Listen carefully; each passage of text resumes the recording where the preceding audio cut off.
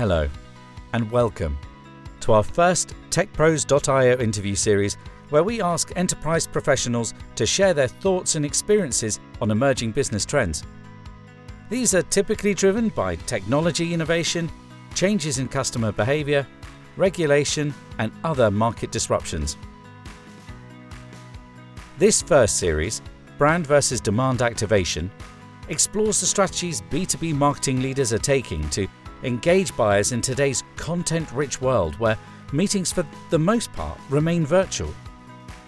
We explore the balance of spend between short-term sales lead generation and longer-term brand investments, the gradual merging of B2B and B2C, and the growing importance of fostering community with buyers. Today's interview is sponsored by Network Sunday, a business-to-human marketing agency in the UK which opens doors to the C-suite and accelerates business development for leading enterprise brands such as BT, Tata, HCL and Mindtree, all who sell high-value solutions to buyers in lengthy, unpredictable decision-making processes. Today's interview is with Marissa Jansen van Vuuren. Marissa is the Senior Vice President of Brand and Major Projects at NTT Limited, who are a leading global technology services company helping their clients enhance customer employee experience, transform cloud strategies, modernize networks, and strengthen cybersecurity.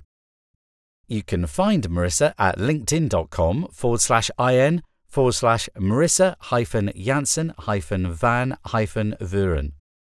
In her interview, Marissa highlights the importance of purpose-driven brand identity to resonate with customers and employees, and also for talent retention and attraction. She also explains how very specific storytelling that is purpose-driven with societal impact can build an emotional reaction whilst demonstrating the capability of a brand. We hope you find the interview valuable.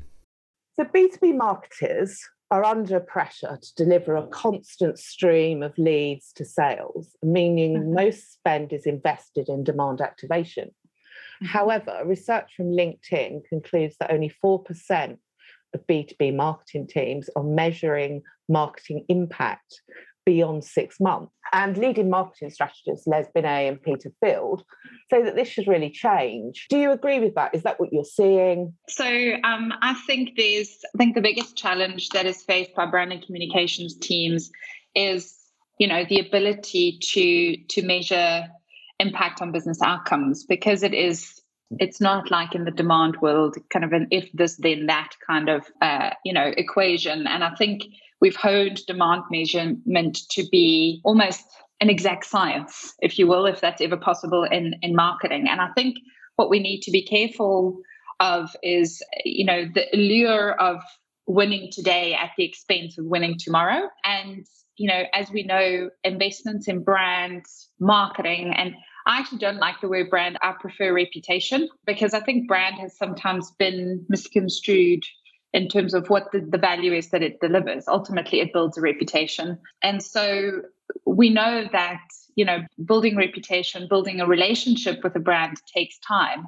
And also it accumulates over time. And so our ability to understand the impact that we make with our programs in a space of 6 months, particularly as it relates to brand, is virtually impossible. Also, I think the fact that if we are only looking at a measurement horizon of 6 months, we are unable to see the changes over time and learn from those changes over time, and therefore double down on certain investments or exit other investments as we see them starting to deliver diminishing returns.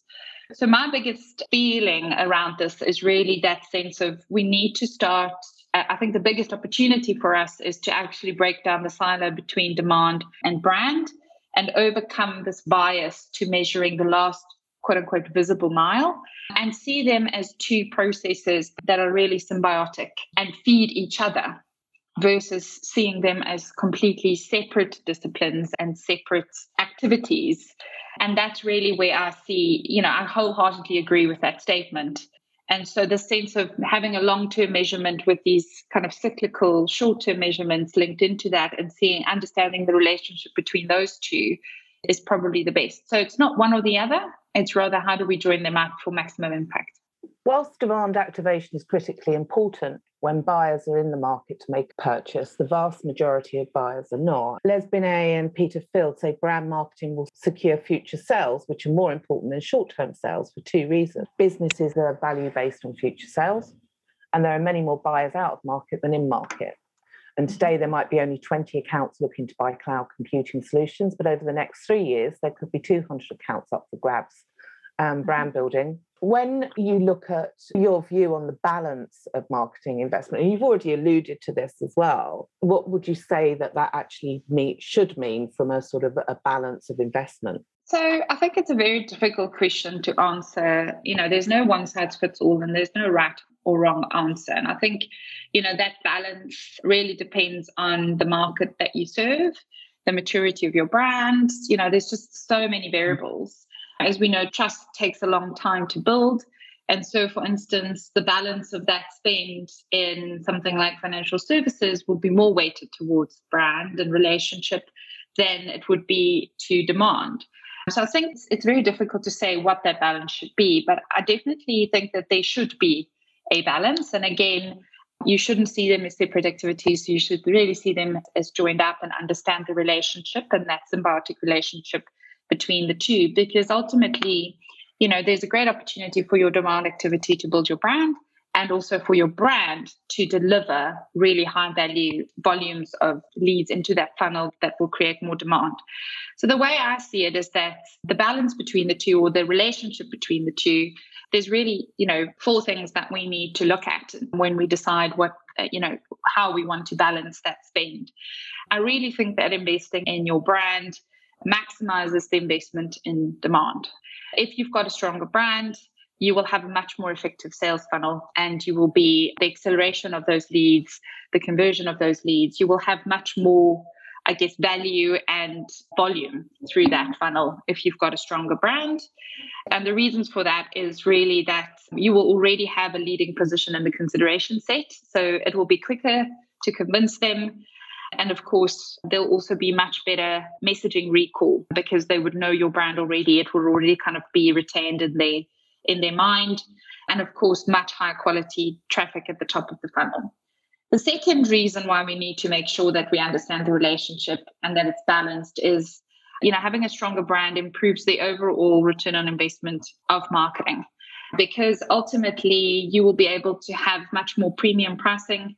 I think you'll have greater lifetime value of a client because you will be able to cross-sell and upsell a lot more if your brand is considered strong, trustworthy, and to be delivering value. And also, ultimately, over time, it will reduce the cost of acquisition of clients. So if you take your example, 20 accounts today, future there's 200. If you start now, small investments, that cost will not be massive in the future. I think the third one is that a stronger brand really increases that client satisfaction and therefore the perceived value that you deliver. And as we also know, and particularly in B2B, prior experience with the brand is a massive driver for decision making. So again, coming back to that cross-sell and upsell. And I think lastly, a strong brand, particularly, I think when you get to that higher echelons of kind of saliency, is people want to be associated with it. And so advocacy, which is the gold dust, as my CMO would say, of any marketer, whether that be influencers, so press analysts and other types of influencers, but also clients advocating your brand. So really doing your work for you. And as we know, kind of advocacy is the strongest form of marketing, what other people say about you versus what you say about yourself. And so for me, there should be, for those 4 reasons, you should understand the relationship between the two and make sure you get the balance right for what's right for your business. And so that's my view on that. Talking about brand marketing could be described as creating more awareness and share of mind in the market, creating experiences which activate emotive and sensory journeys that cultivate human connections and relationships, and being the brand that people think of first when they're ready to buy. When it comes to actually the marketing initiatives that you put in place to create that outcome, what marketing initiatives can you think of that you've done recently, you're running, that aim to deliver that outcome? So what I normally focus on when it comes to building a brand or a reputation is storytelling, but very specific storytelling. So our and many brands are, and I would hazard a guess most brands are, purpose-driven organization, really looking at, I guess, that societal impact or, reducing your environmental impact. And so really looking at those stories that build an emotional connection, but at the same time delivers demonstrates the capability of the organization. So how do we do good by doing what we do and really bringing those stories to life in a way that explains what it is that you do? So I work in the technology industry. For person on the street, it's not always easy to understand what it is that we do. And actually, without using industry jargon, it's very difficult for me to even explain what it is that we do. But if I tell them a story about how we are protecting, the rhinos using networking, or we are delivering fan experiences for the Tour de France, or we are empowering the youth to innovate with purpose through video conferencing, etc., then people can actually start understanding the use cases. So almost all brand marketing that I do is focused on either telling those stories in a way that delivers value to the client or creating experiences that deliver those stories. So for instance, the Tour de France story, we would actually take them behind the scenes on how the technology works at the Tour de France, which is hugely exciting for, I guess, CIO to be able to go and see, walk in the little outside broadcast vehicle, look in the little technical truck and those kind of things. So, to encompass, what I would say I do in brand is really that sense of storytelling that delivers not just the emotional connection, but also demonstrates what it is that we do. And then in pre-COVID times, creating experiences that really brings that to life in a way that almost money can't buy experiences. Yeah. Not normal people have access to this stuff. Not normal people can see this stuff. And it's hugely exciting to see that. How do you go about measuring the impact or the return on investment? So it's not easy to do. So I was hugely frustrated in the beginning where it's like, why are we not getting this right? But it's actually very difficult to do. So we are building 3 indices around awareness, preference, and perception. And within those indices, we have selected different types of marketing metrics. So for instance, in awareness, you will have potential reach. So something like the number of viewers and for a coverage that you've received for a press release or for a TV ad or things like that, active reach, etc. So we've kind of really built that into different layers of that indice, and then taken normal marketing metrics that you would get in from different digital channels and other activities. We have weighted those, and then we have created an index that allows us to see in real time the change over time, and also to pinpoint activities that are delivering the most value. Now, it's not easy to do, especially if you're not very mature at measurement, and especially if you don't have a lot of automation.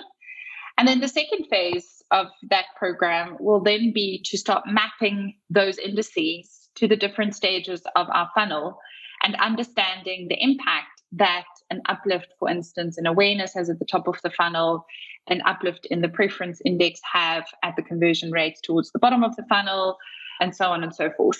So we're trying to take a scientific approach to something that is not scientific, but hopefully by that we will start be able to build hypotheses that will start to inform, I guess, a conversation around value creation.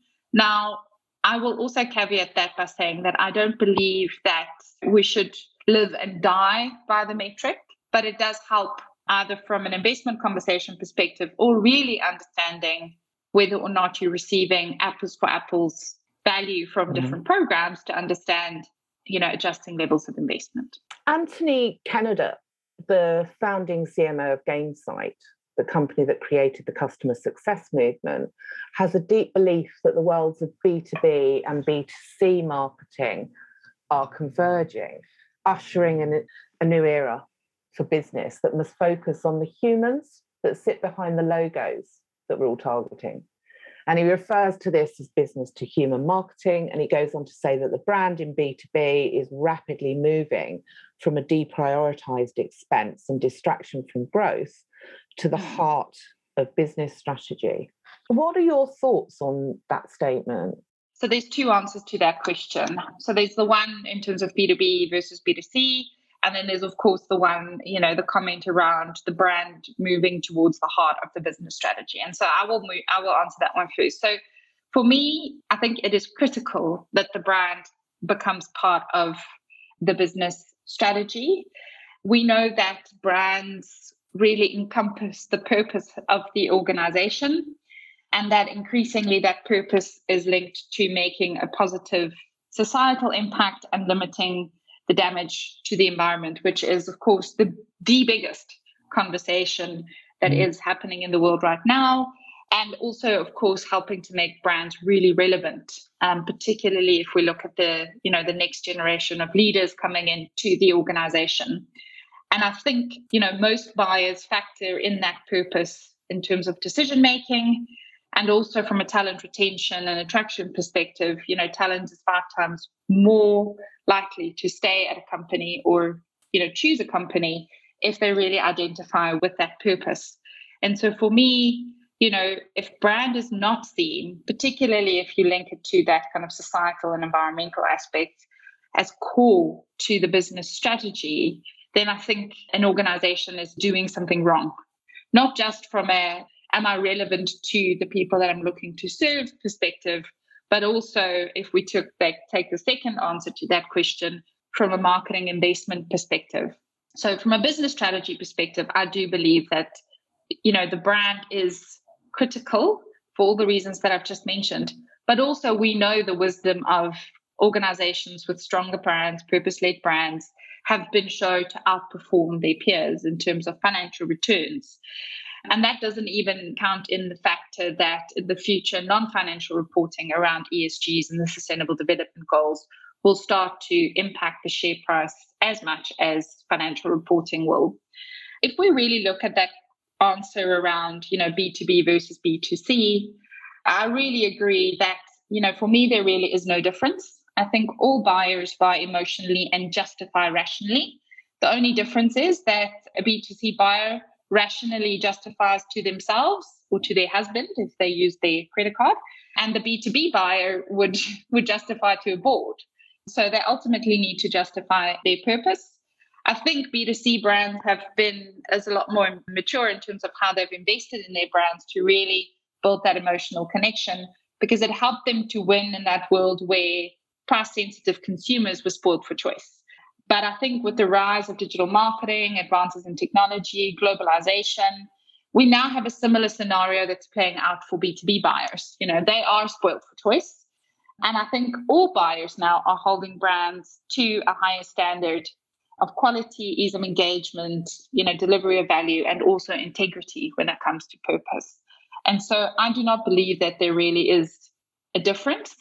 And also we are seeing, particularly if you look at that study that you've referenced, the LinkedIn one, is that when they apply the wisdom of a B2C brand to the data of a B2B brand, those brands are behaving in very similar ways as well. So not just is the kind of the psychology stacking up, but also the data showing that those are very little difference between the two. Some marketers view their role as a support function to the sales team. And in most cases, sales are looking for immediate opportunities to meet their targets.